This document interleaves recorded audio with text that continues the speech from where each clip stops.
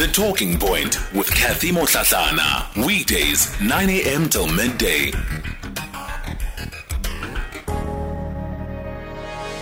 Talking Finance with Bryan Hirsch, making sense of your finance. We're continuing the conversation on the Talking Point, and I've noted what many of you have said about the taxi fares. That was my understanding, right? That was my understanding, that there were a number of associations that took prices up, didn't bring them down.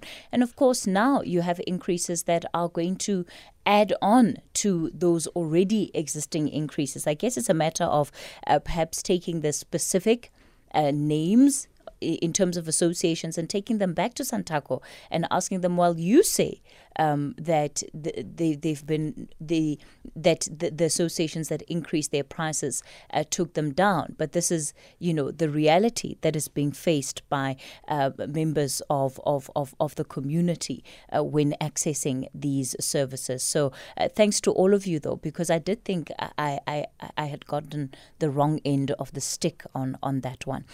We're talking finance with Bryan Hirsch. He's just walked into studio. Do you have a new pair of glasses, Bryan? I have a new pair of glasses. Oh, yes. They're very trendy, hey? Are they? Good. Yes. Well, you must make up your mind. Last week you didn't want me to leave, and this week you didn't want to let me come in.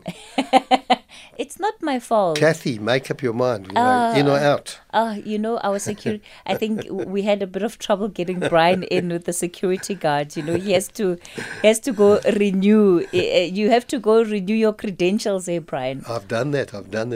But with load shedding, the lifts aren't working, the cards aren't working. Basically, nothing is working. Not working. Yeah. Yeah, and unfortunately, it also means that you had to experience part of it. I'm very sorry, Bryan. Yeah. Kathy, just a comment. While I was driving to the studio, I heard that question put by that lady about NHI. Mm-hmm. There is no final decision on NHI at all. There is discussions going on between all the players in the industry. The comment was made they would like to see something implemented by maybe the end of the year. There's not a chance anything's going to be implemented by the end of the year in terms of NHI. There's still a lot of discussion. What we did firstly, it is important that everyone in the country has the ability to get healthcare services. We saw during COVID how the country and medical aids and private and government came together, and they will put together plans that really will not impact enormously. Members of medical aids will still continue to have medical aids. How it's going to be funded, with the difficulties, higher petrol prices, inflation and everything. These are all things that still have to be brought to the fore. And I don't think anyone at this stage, there'll be a lot of comment, a lot of discussion, a lot of warning, a lot of parties giving their comments and before they actually implement something like NHR. So, Bryan, I heard something this morning that actually had me a little bit stressed out. And it was from one of the well-known economists in this country, Iraj Abedian, who was speaking about a looming global recession in the next year, effectively saying that, the world is likely heading into a recession. South Africa, of course, will get caught up in that.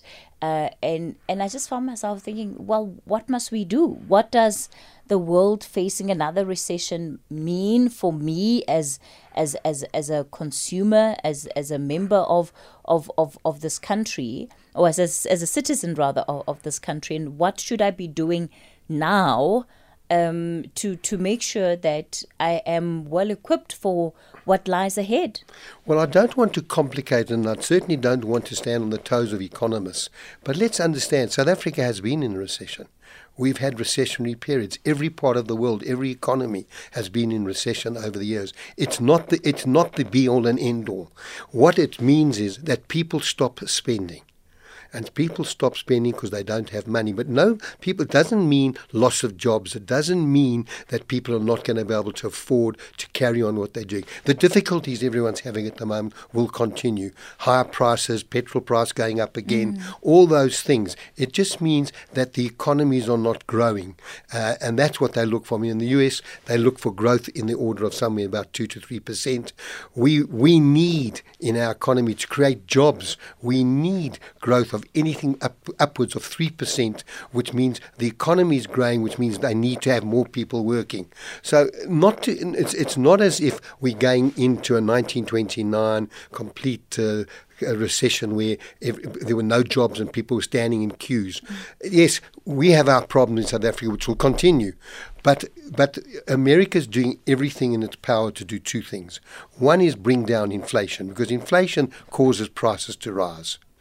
They're hoping not to go into recession. Most analysts believe they will not be able to avoid it, which means there will be less growth. But they'll come out of it. We came out of COVID. We'll come out of recession. It's not going to affect to the degree that people may be getting paranoid and absolutely petrified in terms of that word recession.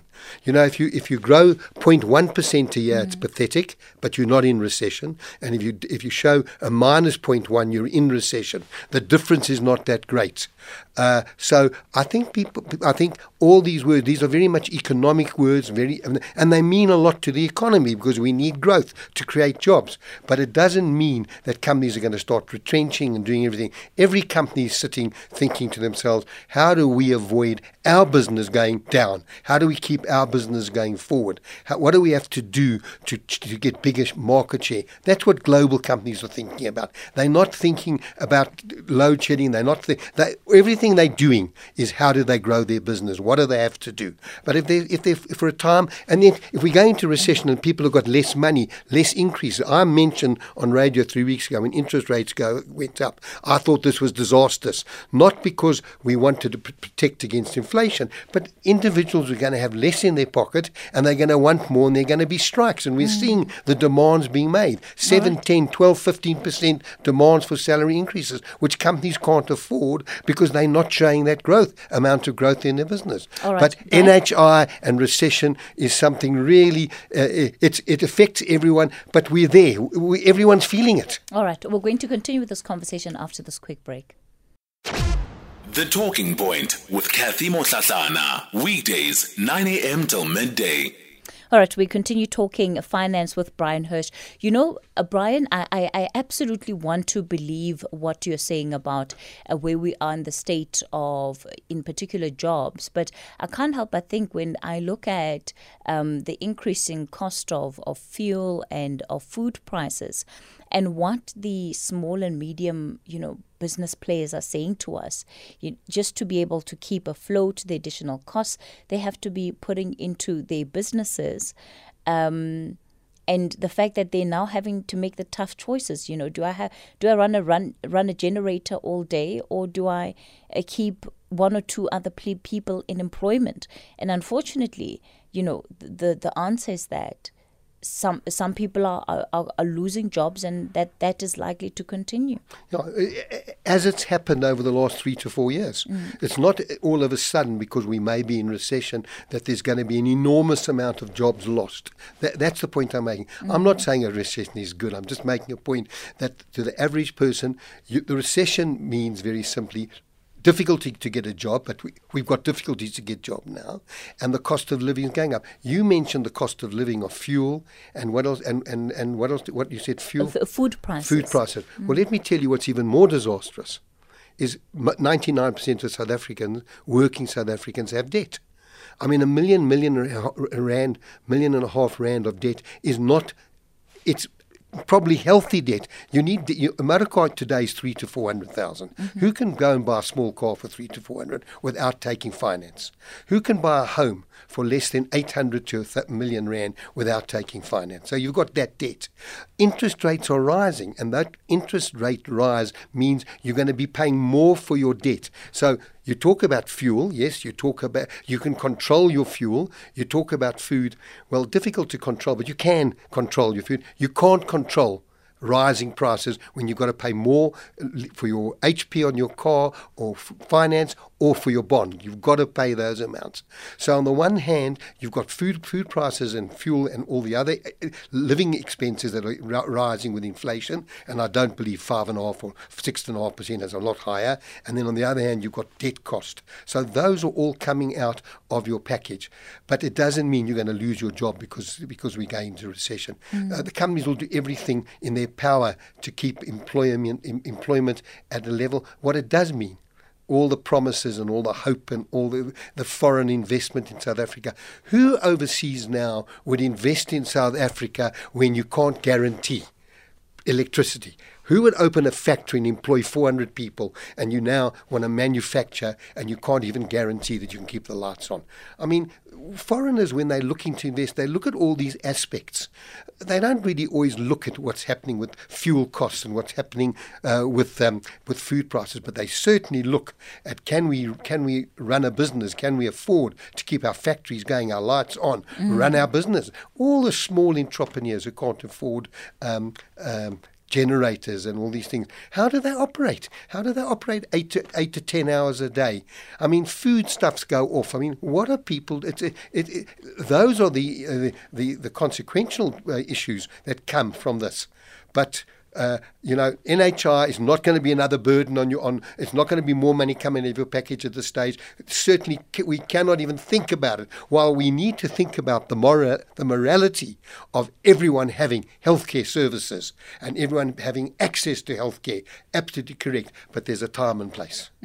Look, I don't want us to get into that debate because there'll be differing views, right? Very much so. There'll be very differing views on when the right time to get into the NHI actually is, and I saw some interesting research on various countries and when they chose to get into NHI, and some of them actually at the height of recession, post-World War. So, the argument really is that there is no great time to get into the NHI for any country, but that's a debate that we're going to put on pause for today. Bryan? You wanted us to talk about saving for retirement, and really the point is starting as soon as possible. Again, looks like one of those conversations that we would like to put off, but we know at a time like this, where the economy is going through such difficulties, it's also pensioners that are worst affected by where we are. And the experience that many pensioners are having today is really based on what they were able to do when they had the opportunity. Well, let me just briefly mention what I would like to do. I do this normally every year. What I would like to do is I would like, over a 3-week period, to talk about the different aspects about retirement. The first aspect to talk about is, where are you in your retirement planning? Where are you? The second aspect is, how do you work out ultimately where you are and what you're still going to have to do? How does that correlate to what you're going to need at retirement? And my third segment is, I have a formula which is very popular and thousands of people have had it. How do you actually do that calculation yourself? But I want to comment on, I had Mavongo Lukumani with me on television last night. She's the pensions fund adjudicator. And the pension fund adjudicator is there to deal with complaints. I also want to deal with one aspect which has been on everyone's mind right from the beginning of this year, is when will you be able to borrow on your pension funds? People are struggling and they're not able to. The only time you can borrow on a pension or provident fund is if it's for housing. And this was her comment to me last night. The bill is currently being considered. And the reason the bill is being considered is not because it won't have a major impact on people at retirement, but there are so many people who have left employment and transferred money to preservation funds, not realizing that when they left employment they took a withdrawal, and now they are locked into these preservation funds, which means the money you'd saved in your retirement fund, you had preserved, which is the correct thing to do, but you can't get access to it because you already made one withdrawal. You're only allowed one withdrawal before retirement. She made the comment that that's one of the reasons people have got monies locked in, and they didn't realize at the time, it was badly explained, they didn't understand. 2, people who have started retirement annuities. As you know, retirement annuity, you can't cash in till you age 55 unless it's below 15,000 rand. Over 55, there's other limits. And a lot of people have made retirement annuities paid up. They couldn't afford them any longer. They lost their jobs. They couldn't afford the contribution. Now they've got money locked up in their retirement annuities that have to stay there till retirement. So they can't afford to live, they don't have jobs, and they've got this money sitting with an insurance company. It's not the insurance company's job. They can't circumvent the Pensions Act and money that's coming out from there. And then obviously people who are working, who are struggling. We've spoken about the cost of living, the difficulty for everyone to make ends meet, the ability to take some of their money out now, although it'll have an impact in years to come, but take money out now to help them do things better. Now, these are people who are working, who can put food on the table. So that is really some just encouraging news of because I've always said, terrible to allow people to take money out of their retirement. What's going to happen at retirement? She made the point very clearly that it's also about today, and giving some opportunity today. So what I think we'll do is from next week, I'd like to start on the 3-week segment, if that's okay with you, on 1, how much have you got where are you into a retirement plan? 2, how much will you need? And 3, a formula that helps you each calculate where you are. All right, Bryan will have a chance to wrap up after the latest 10:30 news headlines. The Talking Point with Kathy Motlatlana. Weekdays, 9 a.m. till midday. All right, so Bryan, I know we're almost at the end of our time limit for today. So what we'll do then is that we'll kick off from next week and talk then about the 3 different stages you want us to touch on when planning for retirement, seeing where we are with our retirement cycle, and also working on that formula. Yes, and if our listeners could bring pen and paper, make some notes, because I think you'll find it very valuable. Everyone somewhere in the chain, all those working now, got a pension or provident funds or retirement or endowment policies or unit trusts, whatever the case may be. I'm going to talk about that. The second week, I'm going to talk about calculating what you think you'll need at retirement, because remember, at retirement you should have less debt. All your debt should be paid off, and you shouldn't have educational costs and a whole lot of other things should be off your plate. And then how do you correlate? You've now got amount of money, you've now got income you need. How do you do the formula to see where you are? All right, fantastic. Bryan Hirsch, that's where we'll leave it for today. And I'm so sorry. Hopefully next week you won't have any problems getting in. Next week you lock me out. Lockout. Are you going to protest? Yeah, lockout's a big, labour issue. Yeah. It's a big labour issue, he says. All right, Bryan, I will consider myself warned. Bryan Hirsch there. So we'll have more from Bryan next week. And as you heard from him, we'll then focus on retirement planning over the next 3 weeks.